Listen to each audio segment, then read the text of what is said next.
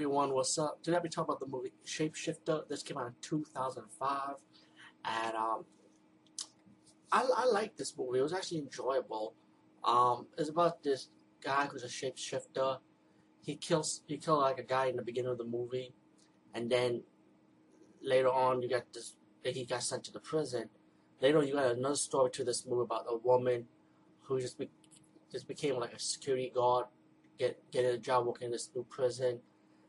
And well, the story sounds like these prisoners will get transferred to a better prison, because I think the prison is going to close down or something.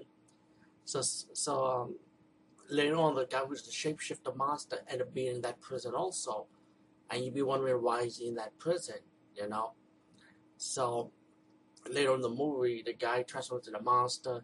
He starts killing people, and the woman, the security guard woman, and a few of the prisoners survivor have to lock themselves in one prison and try and then escape this one prison from this one monster.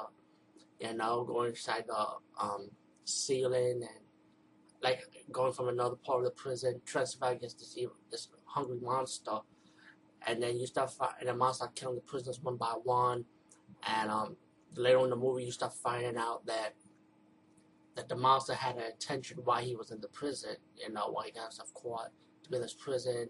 And you also find out that one of the prisoners has some kind of a close relation with the monster, and he's not telling the whole story as he should be.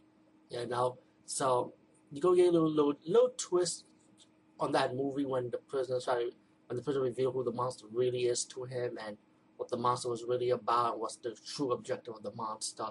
As the female prisoner, as the female security guard and the prisoners, I guess, they have to battle this monster out and try to survive, pretty much. Suppose that's all. Kill scenes are simple. The monster ripping through your skin, eating this blood and gore. Enjoyable, very enjoyable movie. Simple, nothing fancy to tell about this movie. I mean, that's all it is. And I don't want to spoil too much for you, of course. So, Shapeshifter, you can check it out for Netflix for streaming, or you can probably pick up the DVD. You might find it for a cheap price, though. Peace, guys. See you.